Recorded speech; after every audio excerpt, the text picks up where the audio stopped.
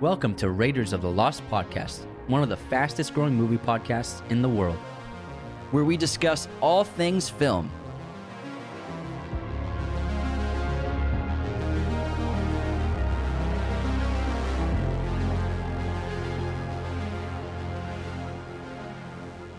On this episode, we discuss Brokeback Mountain.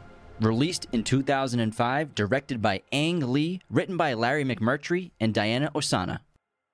Hey everyone, welcome back to the podcast. This is Anthony. And this is James, and to end Pride Month, we're doing Brokeback Mountain, which in general is one of my favorite love story films of all time. And this movie, it's so well made, so well shot, beautiful cinematography, amazing directing from Ang Lee, and it's just such a tragic story about this forbidden love.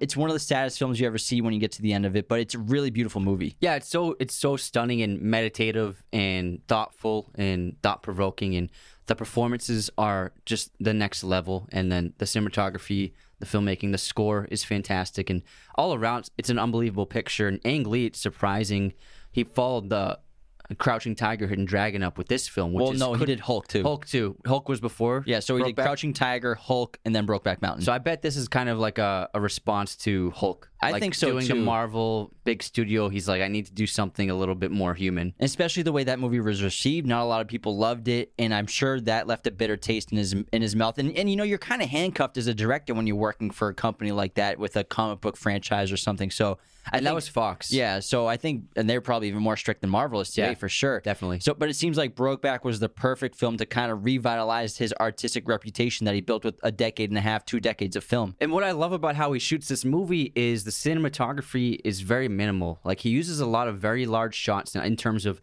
very wide. You see everything in the frame. He uses close-ups rarely, and in part, like, the movie, it's more than just the story. It's an experience of what life is like in this area at this point in time. You feel like you understand what the environment is like because they get so many beautiful shots, and not just landscape shots, but shots of the characters just in quiet moments in the areas, and it makes you feel like you're part of that world. Yeah, Rodrigo Pietro did the cinematography on this film, and he did a stunning job. Again, not just with, like you said, the landscapes, but the blocking, like the characters, how their distance is like a theme of this film, and they're always in the beginning, first act, second half of the film, distant from each other. But in terms of like wide shots of these landscapes, I wouldn't exactly call them very wide because it seems like they used a long lens to get these like controlled and small framed images of these enormous landscapes, because you know what I mean? I can tell you why. But I think it's because, again, distance is like a theme of the film, and so I think he's kind of constraining them into this small frame on purpose, even though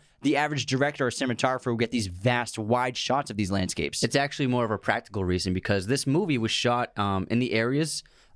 There's a lot of settlements now. There's a lot of houses, that makes cities, like small towns.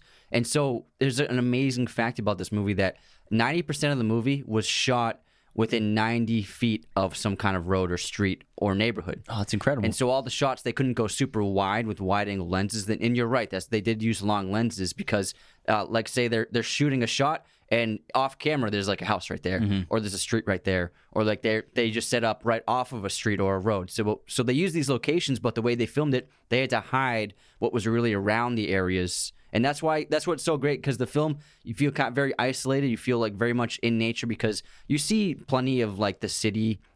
They just call it the town because it's so small, and then the houses here and there. But otherwise, you're in nature, and they're able to hide because on Brokeback on the Mountain, it's very isolated, but most of what this film, where it took place practically, was in neighborhoods. Yeah, and the aspect ratio, it really, you notice it right away, because it opens with these beautiful landscape shots of this area in Wyoming, and it's a 185:1 aspect ratio, which is still common, not super common anymore. Like, for example, the 2:391 wide is more common, I would say, nowadays. Like, that's Blade Runner 2049. Like, that was a film that was shot on that. But this, I think, like Avengers and stuff like that, big comic book movies still shoot on the 185:1, but I think it just looks so beautiful with these shots. Before we continue, if you want to help support Raiders of the Lost Podcast, the best thing you can do is share us with your friends and family, and also become a patron at patreon.com/Raiders of the Lost Podcast. Patrons get perks like personalized videos, podcast schedules for upcoming episodes. Top-tier patrons get a monthly shout-out on the podcast. You also get exclusive content to bonus episodes and personal videos just for patrons. Head on over to our website, RaidersOfTheLostPodcast.com, to check out all of our sources of content, our merch, our custom movie posters. You can also become a patron there. Be sure to subscribe, follow, and hit the notification bell wherever you're listening. If you're watching on YouTube, hit subscribe and smash the like button.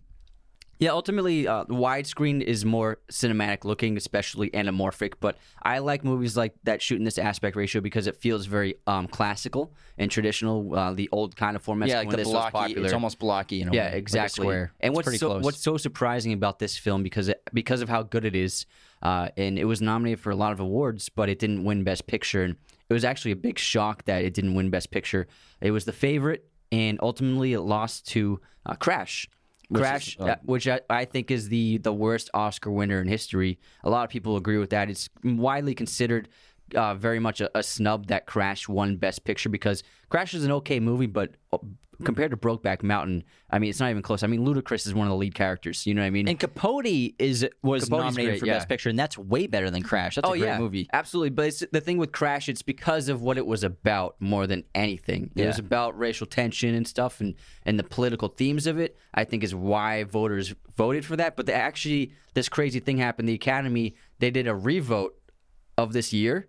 Like in 2007, they got a hold of like hundreds of Academy voters and said, if you could recast your vote, what would you change? And they all said, I would change my vote for Crash to Brokeback Mountain. 100%. I think this movie was also a little ahead of its time in terms of it being about this gay relationship because, I mean, gay marriage and gay rights, that had literally didn't exist for so long, and it wasn't that long ago. And until fairly recently. This movie takes place in 1967. That's when it opens up, and so these characters are dealing with that, with the struggle of wanting to live their true lives, but afraid for their lives to actually do that, especially Ennis in a way. And it's like it wasn't even until very recently that political presidential candidates even ran on pro-gay marriage. Pro-gay marriage. Yeah, like exactly. This just happened like a few years ago. So this movie walked so that Call Me By Your Name could fly in a way. Yeah, in a lot of ways. You could say that Call Me By Your Name is a cousin of this movie for sure. Very similar. Because of how it's told. It's a very authentic story about love. Intimacy. It doesn't really have a plot.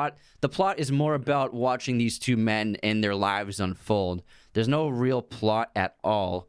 And it's all about character and what these characters are dealing with, how this relationship forms and how that relationship ends up affecting both of their lives and their marriages with their families. And ultimately, it ends in tragedy. But it's still a very beautiful, profound film. But I think it's a staggering piece of cinema. And I love Crouching Tiger, Hidden Dragon, but it's hard to deny how great this film is. And I think it's Ang Lee's best movie. Yeah, but I feel like this movie kind of grounded him as a director, probably because filming Crouching Tiger, Hidden Dragon, I'm sure that was so intricate and complex and elaborate what they had to do behind the scenes. But there's also an incredible amount of special effects in Brokeback Mountain that it's so good you don't notice it. You know, that's the best kind of CGI that you want. And they had about 700, like the scenes with all the sheep that when they're herding in the first act of the film, there's about 700 sheep that they had on set. But for most of the wide shots with the sheep, they needed thousands of sheep. So the majority of the sheep in the wide shots are either CGI animations or imposed from other shots of sheep. Oh, wow. I had no idea. Yeah, so a lot of the sheep are actually fake.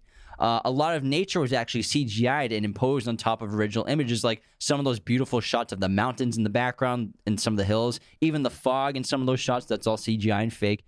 They did some day for night shooting, so that first moonrise that Jack watches on the cliff by himself, that was day for night filming, even though it looks like it's at night. Yeah, they did a really great job color correcting that. Yeah. The fireworks. The giveaway for that shot though is you can see clouds. Yeah, that's the giveaway. Well, you can see clouds in a very bright moonlight. No, but they were like definitely clouds with sun behind it. They did a pretty good job. Yeah, no, they did a great job. The fireworks were actually CGI too. Really? Yeah. Well, actually, that makes sense because it has to be perfectly timed. Yeah, and then the hailstorm, aside from the ones that they pick up, that's a CGI shot too. So there's actually a ton of CGI hidden in here. And again, like directors like Ang Lee and David Fincher, they're kind of experts at hiding it right in front of your face. Scorsese too. And it makes sense because it's a period piece, and I'm sure in that area and region, there's probably architecture all over the place in some capacity. And so they probably had to erase a lot of things as well as add things. So, and also I think that that mountain isn't very big, so I think they expanded what it felt like in terms of its scope. So I think they made just the whole region a lot bigger than what it really is. Yeah, and this movie, it's some of the best acting you'll ever see in a film. I mean, Heath Ledger and Jake Gyllenhaal are absolutely phenomenal. But you could argue this is maybe Heath Ledger's best performance, even better than the Joker in The Dark Knight. It's really profound what he was able to accomplish in this role. Another day is here, and you're ready for it. What to wear? Check. Breakfast, lunch, and dinner? Check. Planning for what's next and how to save for it? That's where Bank of America can help. For your financial to-dos, Bank of America has experts ready to help get you closer to your goals. Get started at one of our local financial centers or 24/7 in our mobile banking app. Find a location near you at bankofamerica.com/talktous. What would you like the power to do? Mobile banking requires downloading the app and is only available for select devices. Message and data rates may apply. Bank of America N.A., member FDIC. When you need mealtime inspiration, it's worth shopping Kroger, where you'll find over 30,000 mouth-watering choices that excite your inner foodie. And no matter what tasty choice you make, you'll enjoy our everyday low prices, plus extra ways to save, like digital coupons worth over $600 each week. You can also save up to $1 off per gallon at the pump with fuel points. More savings and more inspiring flavors make shopping Kroger worth it every time. Kroger, fresh for everyone. Fuel restrictions apply. Is like as Ennis and this person who's fighting to hide deep down inside what he truly wants to be, and both these characters, they have to be aged 20 years throughout the course of the film.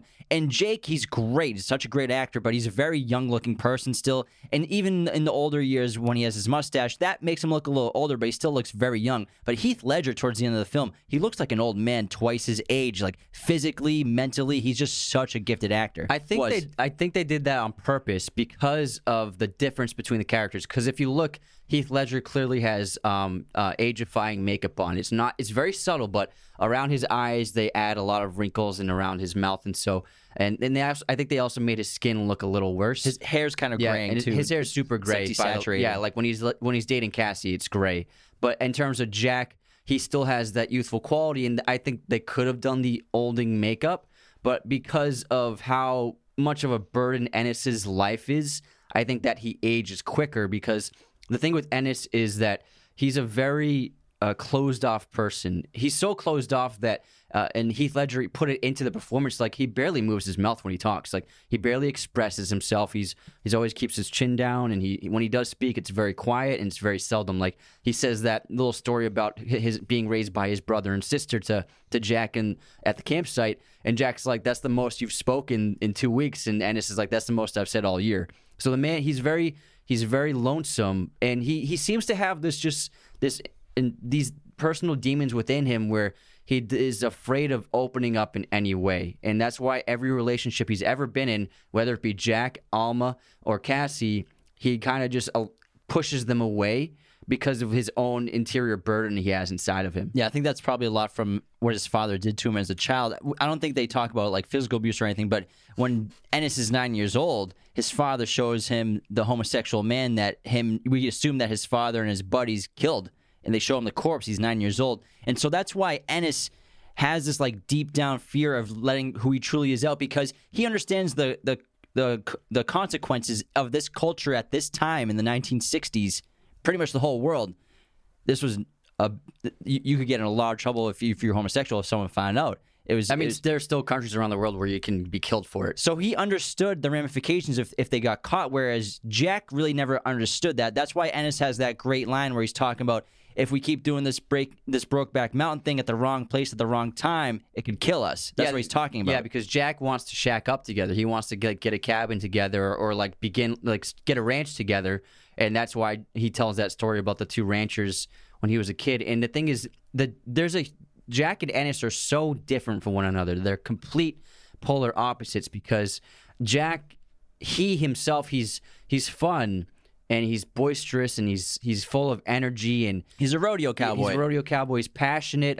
He's impulsive. I think his impulsivity is probably his defining character trait, because he does things based upon how they feel. That's why he first courts Ennis, and that's why he has to go to Mexico to feed that hunger that he has, that he can never fully fulfill within him within a normal relationship with a woman. And so I think his impulsivity is a great contrast with Ennis and this wall Ennis has put up around himself, and this way that he lives of never wanting attention or putting himself out there to other people. Fucking Jack Twist. Yeah. Jack Twist is much more in tune with his feelings than Ennis, clearly. And I think that's perfectly shown in the brilliant opening scene of this movie, where both these characters, they meet, but they don't even speak. They don't even make eye contact while they're waiting for the owner of the farm, the herd farmer, Joe Aguirre, to come to offer them work.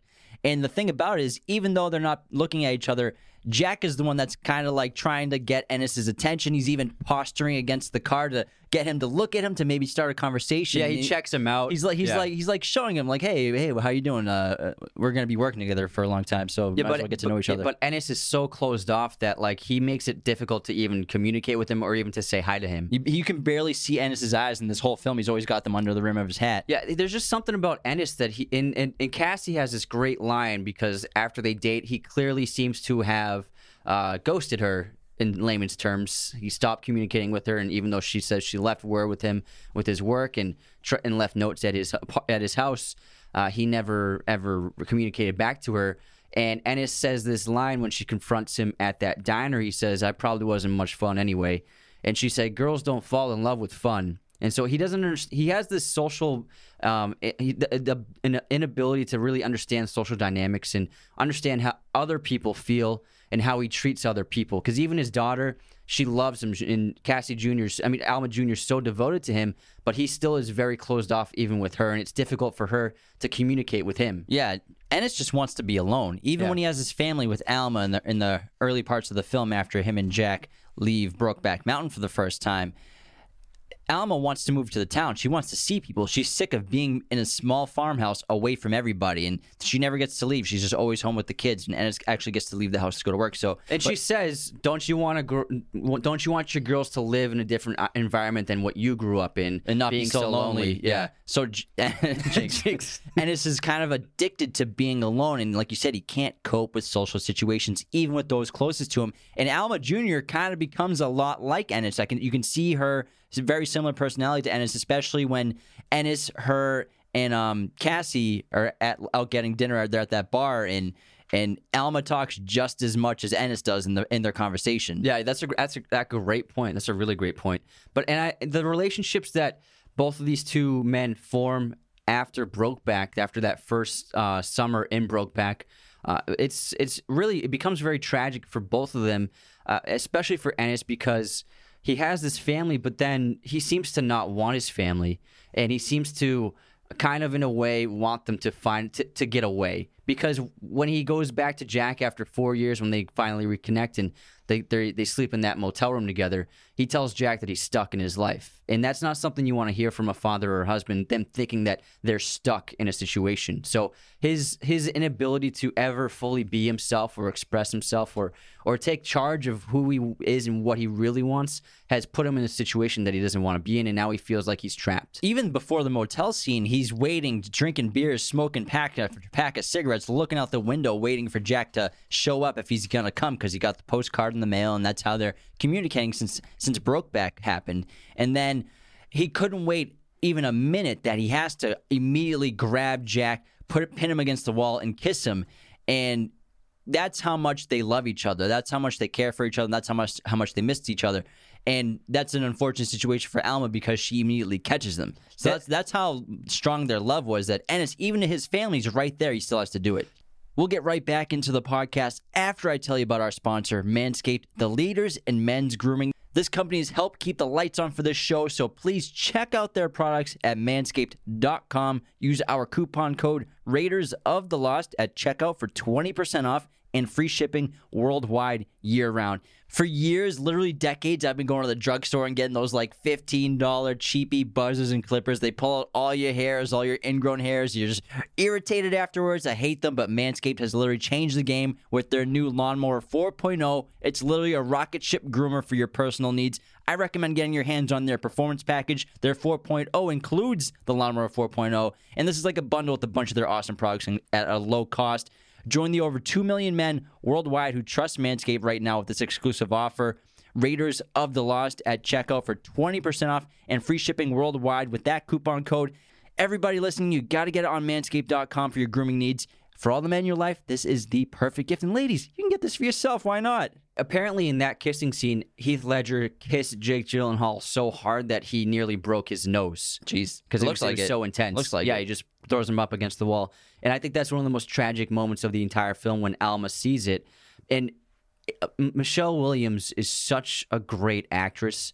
I think she still kind of flies under the radar, and she's very famous and has a great career. But I still think that people don't really know how much she's capable of. And this film, it's a tough role, and Alma goes through so much. Just Alma's Michelle Williams acting in that scene when they come into the apartment, and her acting in that, like that shock she has. She's such a great minimalist actor. She reminds me of Ryan Gosling, where people in real life, we actually try to hide our emotions in most situations rather than being expressive. Like you would expect if you watch like soapy stuff or like dramatic stuff, like she's like holding back tears and trying to not to cry. That's what you would even expect. screaming at him. Or screaming. But what Michelle Williams does in the scene is her face is like frozen in shock, but she's trying to hide it. And you can tell that she's like panicked on the inside, but she's trying not to express it to give away how she's feeling, because that's how we all act in real life. So she's an unbelievable actress, and this is one of her best roles. She knocked it out of the park. It's a really complex situation for her because, again, it's 1967, Wyoming, Texas, America, the world, and this isn't really socially acceptable at this time. And if it was a woman, then maybe, yeah, she would freak out on him, or maybe she would divorce him right away if she saw that happening with him and a woman. But because it's two men, it's probably a different situation for her, and she's afraid to talk about because she doesn't want anything to happen to her family. She doesn't want anything to happen to Ennis because she probably knows what could happen to Ennis as well too if someone found out about it. Yeah, and it seems as though Ennis, clearly he knows that he thinks that he's getting away with it all this time. But I think that even if Alma never found out, he wouldn't have cared. And he ultimately, when she does confront him after they're divorced and they have the Thanksgiving at her and her new husband's house, when Ennis is confronted with the truth, when she talks about the fishing poles that never had the tag taken off or the note that she left him asking for fish, Ennis becomes extremely aggressive and violent and nearly hits her. Like he has his fist out and ready to attack. And there's this anger within Ennis that he's never dealt with, because there's that scene where he attacks that guy in the truck who is just runs across the road in front of the truck, and then he starts like punching the guy through the window, and that guy ends up being way bigger than him and beats the crap out of him. And then also the most telling one is that 4th of July fireworks scene, which I think is one of the most powerful scenes, where those two jerks show up and they start talking in very vulgar language about women around all the kids, and Ennis tells them to shut up, and they kind of brush him off, and then Ennis kicks the crap out of them in front of his wife and kids, and the kids are crying, and Alma's trying to calm them down, and then Ennis is just standing in the mess that he made. So he has this incredibly destructive behavior within him. Yeah, and that attack at the 4th of July, there's a lot of emotions probably going through Ennis's head. He's trying to constantly throughout this film show this strong, bravado, masculine side that maybe he uses as a shell to hide who he is truly inside. And then also the frustration of being stuck where he is right now with his family that he doesn't truly want. Maybe the anxiety of not looking like a strong person, or maybe someone knows he kind of talks about being paranoid. He's being paranoid that maybe people around town know about him. Also the emotional separation from Jack, because the first act of this film, it's really beautiful what Ang Lee did in the writers and building up this slow tension between Jack and Ennis, because the first act I love as they're roaming around, they're herding these sheep, which it looks like they're actually really herding sheep. I don't know how accurate it is to sheep herding, if they're using the correct form or anything like that. No, they were. Well, Jake Gyllenhaal had to go through a month-long cowboy training, but Heath Ledger didn't, because he grew up in farms in Australia, so he already knew how to herd. But it's great. They're really riding those horses. They're really herding those sheep, carrying them and everything. And then as they become a little closer and Ennis starts to open up a little more, where Jack definitely wants to sooner. He's trying to, like, I think one of my favorite shots in the entire film is at the campsite. I think it's the morning or night. Jack is just like sitting down, I think eating dinner, and then behind him, smoking a cigarette. Yeah, doing something behind them. Ennis is naked, changing, and Jack is trying so hard not to look. He's trying not even to look with his peripheral vision from the side, to not look at Ennis's naked body, because the temptation is so strong, and he's not sure if Ennis wants the same thing that he wants at the time. And so Ang Lee is just like brilliantly building slowly this immense tension until it erupts finally at that freezing night where Ennis goes into the tent with Jack. Yeah, and it seems to be like, because they got really drunk that night, drunker than they ever have. So it seems in a way, I think subconsciously Ennis wanted it to happen. That's why he got so drunk that he couldn't make it to the other campsite. And so I think in a way, Ennis did want it, but he was hiding it within himself, that so much so that he didn't even really know that he wanted it. Yeah, and Jack was probably trying to insinuate that he wanted it sooner when he's saying, like, it's ridiculous that I have to sleep up there. We should both be staying at this camp. He's like, we should both stay here. And then Ennis is like, well, I'll go there if you don't want to. So Ennis, he probably picked up on what Jack was doing, but was ignoring it just like he does everything else. But what's so strong about that first act is the chemistry between them is so strong because Ennis, like we have been talking about, is such a closed-off person. But with Jack, he opens up, he tells jokes, he laughs, and he seems to have a good time with Jack. And that's never happened with any of the women he's dated. And so I think that he's struggling to understand that why am I enjoying spending time with this man more than any woman I've been with my entire life. And so that's something that he's harboring within him and trying to fight against, when ultimately Jack is trying to get him to open up and embrace that. And he does eventually. But Jack has to kind of like not force his hand, but take the lead in a way. Let him know it's okay, really, to be who he wants to be. And that's why when they have to leave Brokeback a month early, and obviously it's because Joe Aguirre comes unannounced and he spies on them with the binoculars and sees what they are really up to up there. And he has that terrible line that he says to Jack, where he's like, oh, you guys really figured out a way to pass the time up there, didn't you?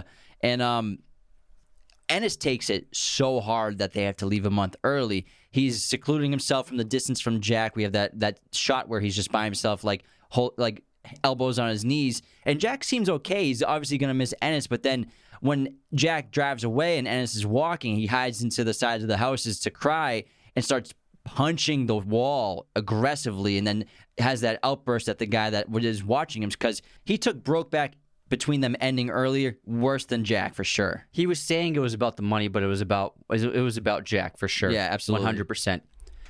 I think it's time to move into our intermission. What about you? Let's do it. Let's do our intermission, which is brought to you by our friends at Manscaped. Use our coupon code Raiders of the Lost at checkout for 20% off and free shipping in our intermission. If you're new to the show, it's a lot of fun. We do some trivia games about movie stuff and some guessing games, and we'll start with our movie trivia quote competition. Let's go. And I have two from two fans. Let's hear it. We got the first one from Tevin Garvey, and everyone, if you want to send us one on Instagram DM or whatever, go ahead. Sometimes I think I felt everything I'm ever going to feel, and from here on out, I'm not going to feel anything new, just lesser versions of what I've already felt. Call Me by Your Name. No. Shit. I love this movie. I feel like it's a good romance, but like a young one, right? It's newish. I can't think of it. Her. Oh, yes. Like you just watched it. Yeah. Yesterday. The other day, yeah. But I love that. I've seen the movie like 10 times. Yeah. And then this one's from Damon Heinzman. It's just silence. That's the quote. That's the quote? Silence. The word silence? Or I'm guessing, is that Snape? Is it the word silence? It's just silence, then a bunch of periods. I'm guessing it's Snape, Professor Snape. I don't know. Silence. That's what I'm going to go with. And I feel like if I Googled it, a lot of movies would come up. So yeah. We're going to have to ask him. Damon, let me know in the DMs if I got that one right, because I think it could be a lot of stuff. All right, your turn. Okay. I'm sorry, honey. I love this thing because you gave it to me, but the truth is, it's one fucking ugly tie. Oh!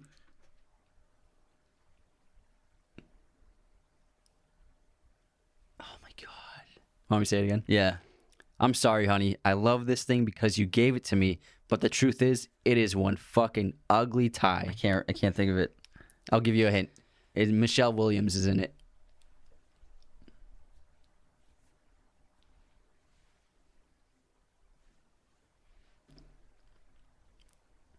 Five, four, tell me. Shutter Island. Oh my god. Oh my god, man. I know you're mad because you love that movie so much. I can't believe I didn't get that one. Anyways, let's move on to guess this movie release year. Lock, Stock, and Two Smoking Barrels. 1998. 1998 is correct. Yes. Ding, ding, ding, ding, ding, ding. Let's go. Okay, I did another Michelle Williams one. All right. But it's not a movie, it's a TV show. So what year did Dawson's Creek premiere? She was in Dawson's Creek? I didn't know that. Yeah, she's the lead. She's the lead? She's Dawson's girlfriend. I don't think I've seen that show since I was like 6. 1994. 98. Oh, man. I did not do good today. Yeah, that's how she broke out with Dawson's Creek. Didn't know. Yeah. Had no idea. Someone else famous is in that, I think. I can't remember who. All right, movie pop quiz time. Let's go. In the movie The Prestige, what are the names of the competing magicians? Angier and Alfred Borden. There you go. Robert Angier. Ding, ding, ding, ding, ding, ding. Nice job. Thanks. Okay. What was Maggie Gyllenhaal's breakout film role? Not Donnie Darko. It's not Donnie Darko? She was the lead. In this movie that you're talking about? Mm-hmm. Man, you got me some tough ones today. Come on, that Shutter Island one. Yeah, I should have had the You Shutter- hated yourself for that. Yeah, I will not sleep tonight.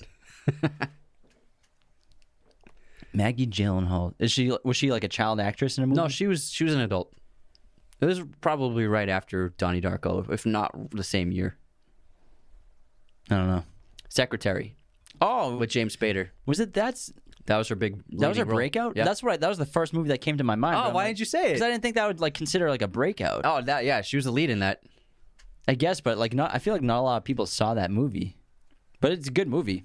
No, but I mean, if you're the lead You're- actor in a successful, pro- a critically yeah. successful movie, Yeah, big time. You're probably right. That's your breakout. I thought it would be like before Donnie Darko or something. Sorry. Yeah, I should have just said Yeah, you should have. You knew it.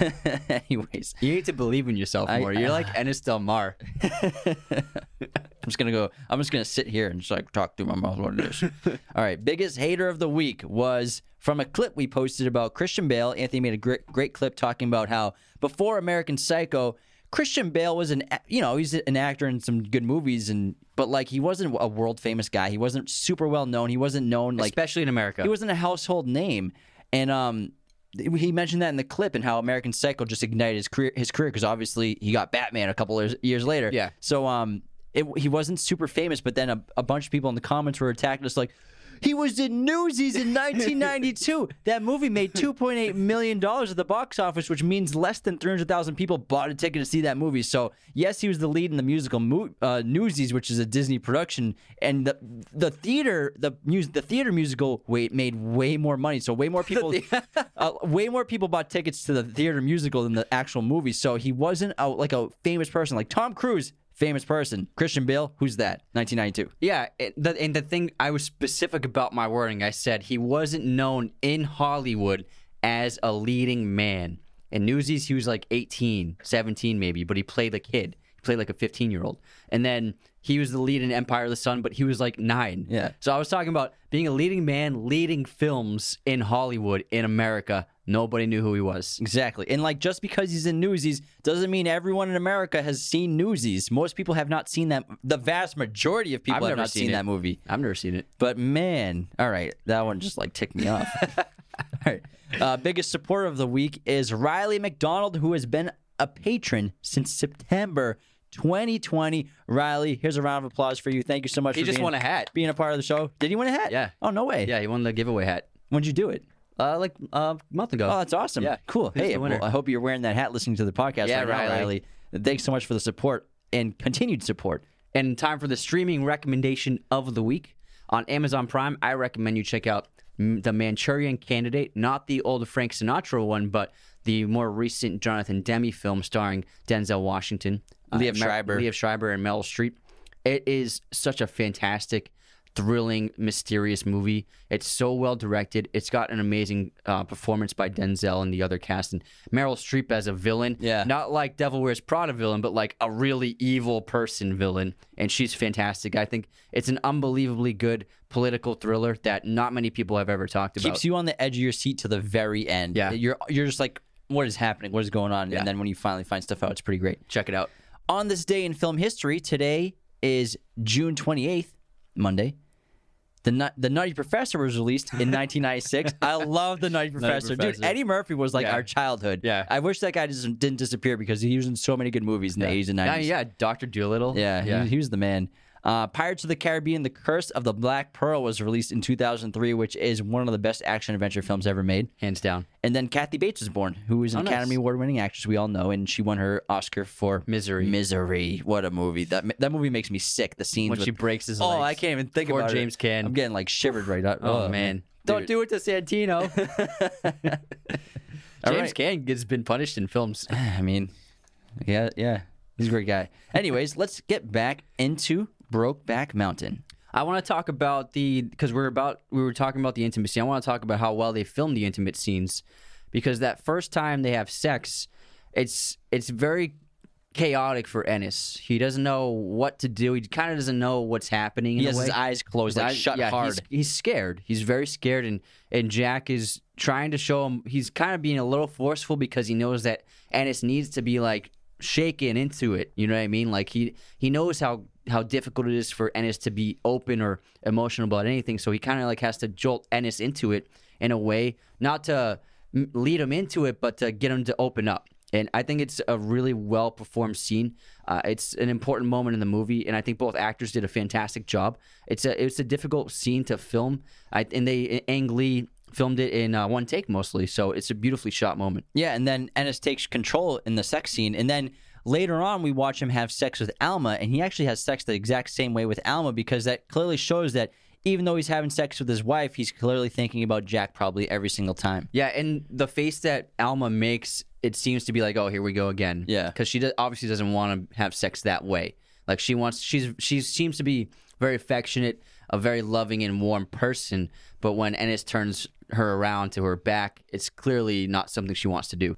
Before we continue, I have to tell you about movieposters.com, the #1 place to get your posters online today. Movieposters.com has synced up with our podcast to offer a very special promo. Use our discount code Raiders15, again, Raiders15 at movieposters.com to get 15% off your order today.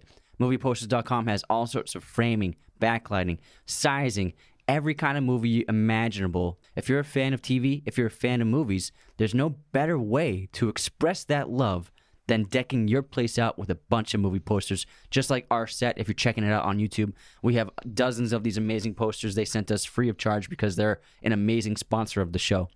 Again, head on over to movieposters.com and use our promo code Raiders15 to get 15% off your order today. Yeah, the wives are, they're kind of put in an unfair situation for both of them. I feel bad for Alma because of the way she finds out and then the way she has to just live with what's going on and the lies. And every time a postcard comes, she has to deal with that and just keep biting the bullet because I think, again, she's in fear of what could happen to Ennis and she doesn't want the family to be ruined and they have kids. And then Laureen, played by Anne Hathaway, who does a phenomenal job in this movie too, seems like a really nice person. She seems like a good girl. And then obviously, at the end, when we find out what happens to Jack on the phone when Ennis calls her, she seems like she's happy. Well, not happy, but was part of what happened to Jack. She's not a part of it, but she lies about it. Yeah. She knows what really happened, but clearly whoever did it, I assume in my head that it was her father led this brigade of men to kill Jack. I would say that could be definitely a good point. I love how they don't show who did it and how it happened specifically, but it's so telling that she does lie about it because it seems to be like her family and how she was raised. It's about the surface and how people talk about you is so vital and important, especially to the livelihood of her father's business. And so I think the news of her husband being gay is probably detrimental to the family in a major way, and that's why I think that she could consciously lie about it to Ennis. Yeah, Anne's performance in that scene is phenomenal because you can see tears are welling up in her eyes, but she has this, like, she's approaching the phone call like it's a business call. Yeah, the way she smokes her cigarette, it's so good. Like in my head, I watched it, and it's like she knows she probably was not against what happened, even though she still loved Jack. She probably didn't want that to be part of her life because you can assume that she was very much like her father, who was a very controlling, you could tell, a hard guy. And the thing with their family, like that you just mentioned, they also don't really like outsiders. You can tell her father never liked Jack. And even at the birth of their child, he just like tosses the keys at Jack to get something out of the car and acts like he's not even part of the family. Yeah. And the three of them, her and her parents, are just holding the baby and like talking about the baby like it looks like their grandfather on their side. The grandmother. A splitting image of my grandmother. And Jack's just at the doorway like, I guess it's not even my kid. Yeah. So he's not even really a part of the family. And the way her father constantly treats him. And the Thanksgiving scene is the first time that we see Jack stand up to him, which is great. That's a great scene. But before that, there's a moment with Laureen when she's in the office and then she sees Jack is driving a tractor and pitching it to people who are interested buyers. And then there are two other interested buyers in the office and they're looking at Jack and they're like, isn't that guy who used to ride bulls? And then tried to ride bulls. Then the other one says, I think he tried to ride bulls. Yeah. So I think that they are easily embarrassed by Jack Call him a in all pissant. in all sorts of ways. And she clearly isn't happy about other people talking badly about him. So I think that family being embarrassed is probably the worst thing that could happen to them. And the relationship between Jack and Lorene, it starts out really innocent and very loving, and they seem to really enjoy each other. But ultimately, just like Ennis, Jack, I think, can never really be happy with any woman or any man. Ultimately, because he tells Ennis, sometimes I miss you so bad I can't stand it. Yeah, he just wants Ennis. He wants Ennis, and all he's been trying to do these past years, it's become years, is here and there try to convince Ennis, let's get a place, let's try it, let's live together, let's just go somewhere, because if we don't, we're both going to regret it. And ultimately, Ennis has to live with that regret for the rest of his life. Yeah, because I think that Ennis partially feels guilty for what happened to Jack, because Jack, like you said, all he wanted was Ennis. He wanted to get the ranch together. They could have had a good life. And Ennis, throughout the years, as they kept going and going on, he would see Jack less frequently. So he would only see him maybe a couple times a year versus like every other month or even less. And it was driving Jack crazy because Jack needed to see Ennis. And Ennis never understood the effect that it had on Jack when he tries to explain it to him. But that's when, the first time Jack goes to Mexico to get the male prostitute to kind of to thirst that quench he has for Ennis. And then he meets Randall when he's with Lorene at that banquet hall or wherever. And Randall invites him to that house that his uncle or his friend has or something like that. His boss has.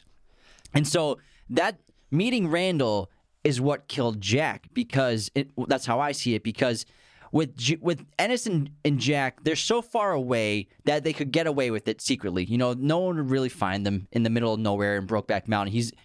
Ennis lives in Wyoming, Jack's in Texas. They don't know the same people. But because Randall is also a Texas rancher, a neighbor rancher, and the wives know each other, so they probably know all the same people, all the same social circles. If at some point they probably got caught, and probably by local people, probably by friends of theirs, and that's what led to their death. They probably both got killed for it. It could be that, and I also think if it wasn't that, I think that it was just people were catching on to Jack, because Jack is very much, he keeps it hidden, but he very much is out in the open.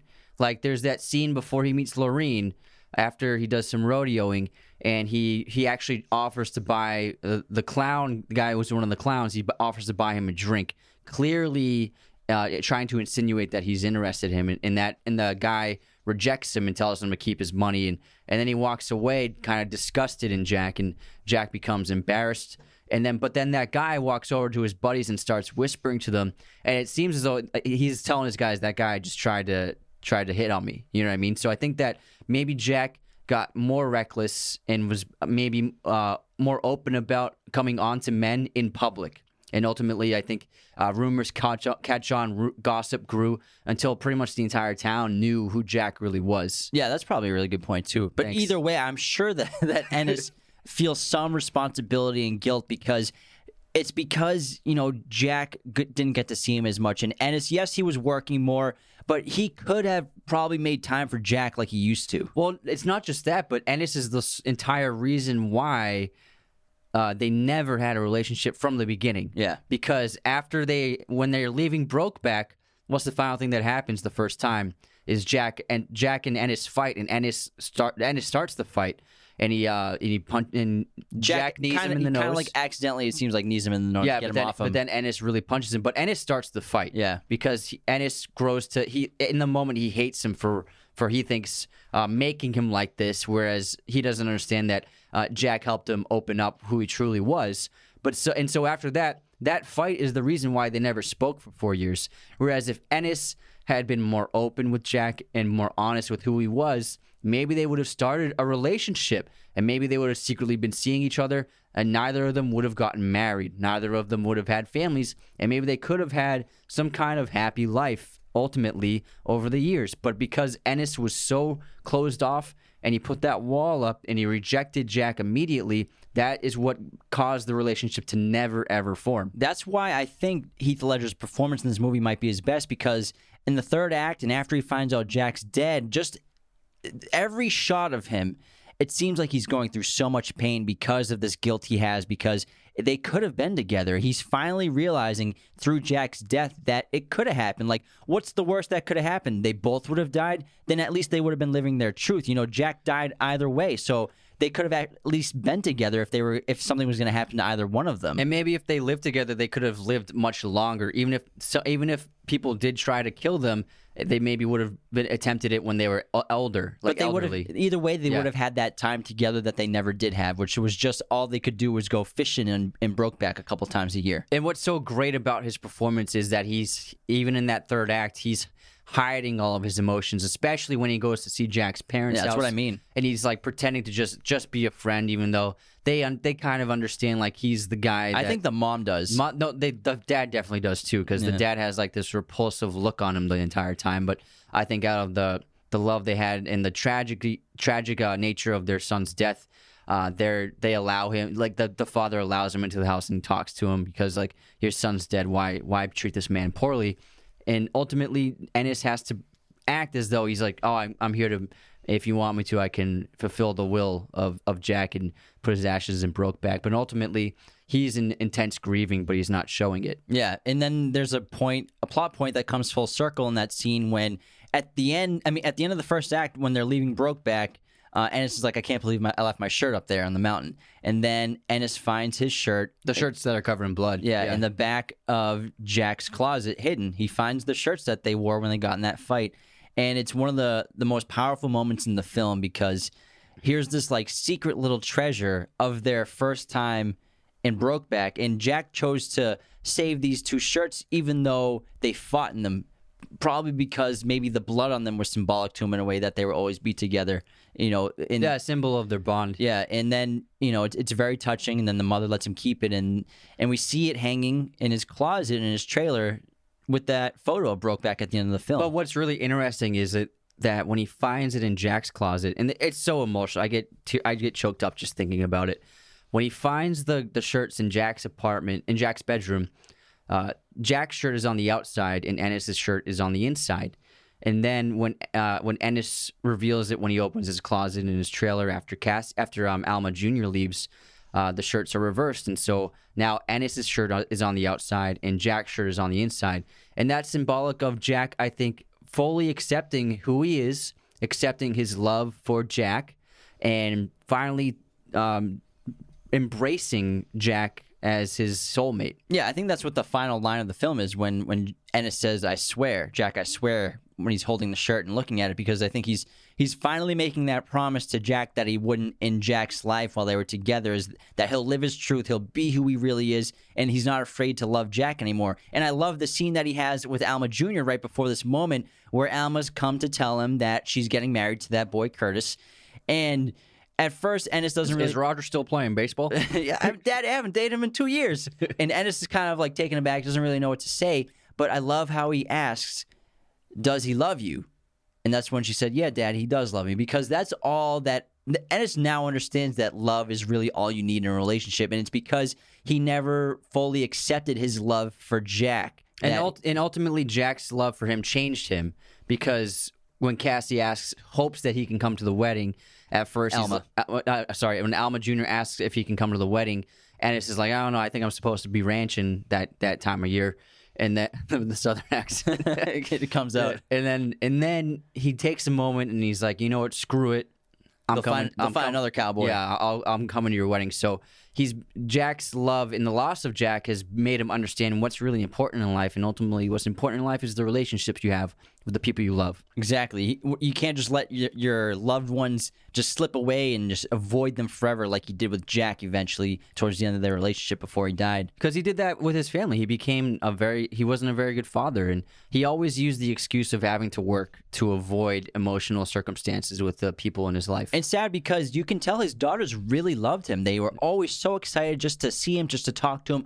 All they really wanted was a father in their life. But, Ennis is a very troubled man, and it took him his entire life to finally come to terms with his feelings. Yeah, I just think that it's such a beautiful ending, and Ang Lee does this fantastic shot of from inside the trailer, and the shot is the window looking out into the nature blowing in the wind, and there's the beautiful acoustic score. And I think it's such a powerful and touching ending to the film. I think it's absolutely brilliant. And it gets me every time. Yeah, it's a powerful movie if you haven't seen it. Well, I'm sure if you listen to this, you've already finished it. Yeah. But man, it's heavy. Yeah. It's a heavy movie. But I think it's one of the best love stories ever.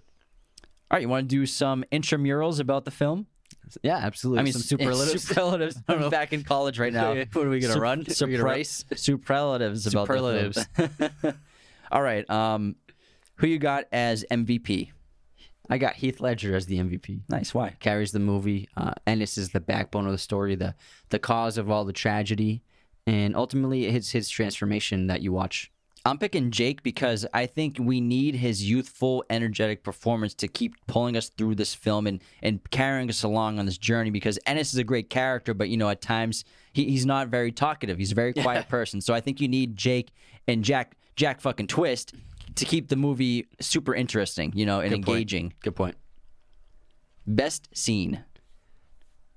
I would say the best scene is the last scene when he shows the T-shirts in his closet. I think that's super, super good, super powerful. I think the best scene is when Ennis finds the shirts in Jack's closet.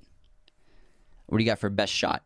I have the fireworks shot. It's great. It's an unbelievable shot. I have two. I couldn't decide between. In the first act, there's a shot of Ennis and Jack on the cliff. It's while they're hurting, and the sheep are all just like below them, and you can see all 1,000 of them. And it's a beautifully composed shot. It's very artistic, and the distance between them is palpable, but you can tell that they want to be close together. And then there's in that other shot I was talking about earlier, where Ennis is nude behind Jack, and Jack's trying his best not to look at Ennis's nude body, and just the temptation is intense. It's a great shot. Great shot. This is my second favorite shot. Best actor, I'm sure we both are going to say Heath Ledger for sure. I do think it's one of the best performances this century. And when you watch movies like when you watch this, and obviously The Dark Knight, you realize that we lost probably what could have been the greatest actor to ever live, I think. I mean, yeah, he had the potential absolutely to be that. And I mean, just think back on, was it 13 years now? Imagine the movies he could have made in 13 years. Seriously.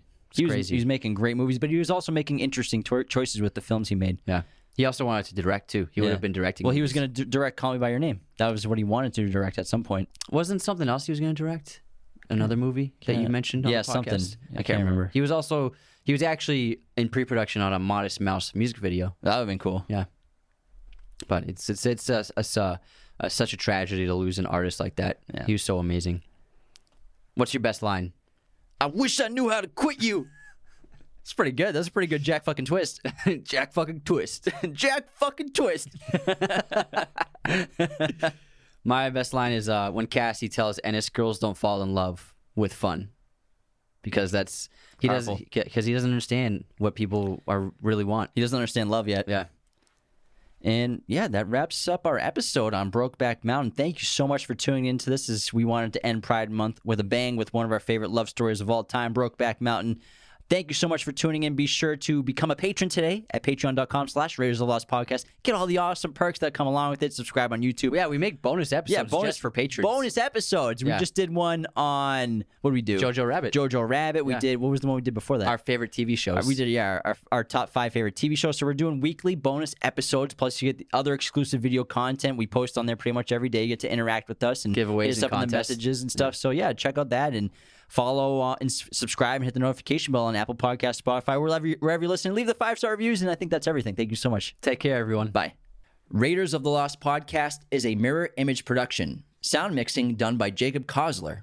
Opening music by Chase Jackson.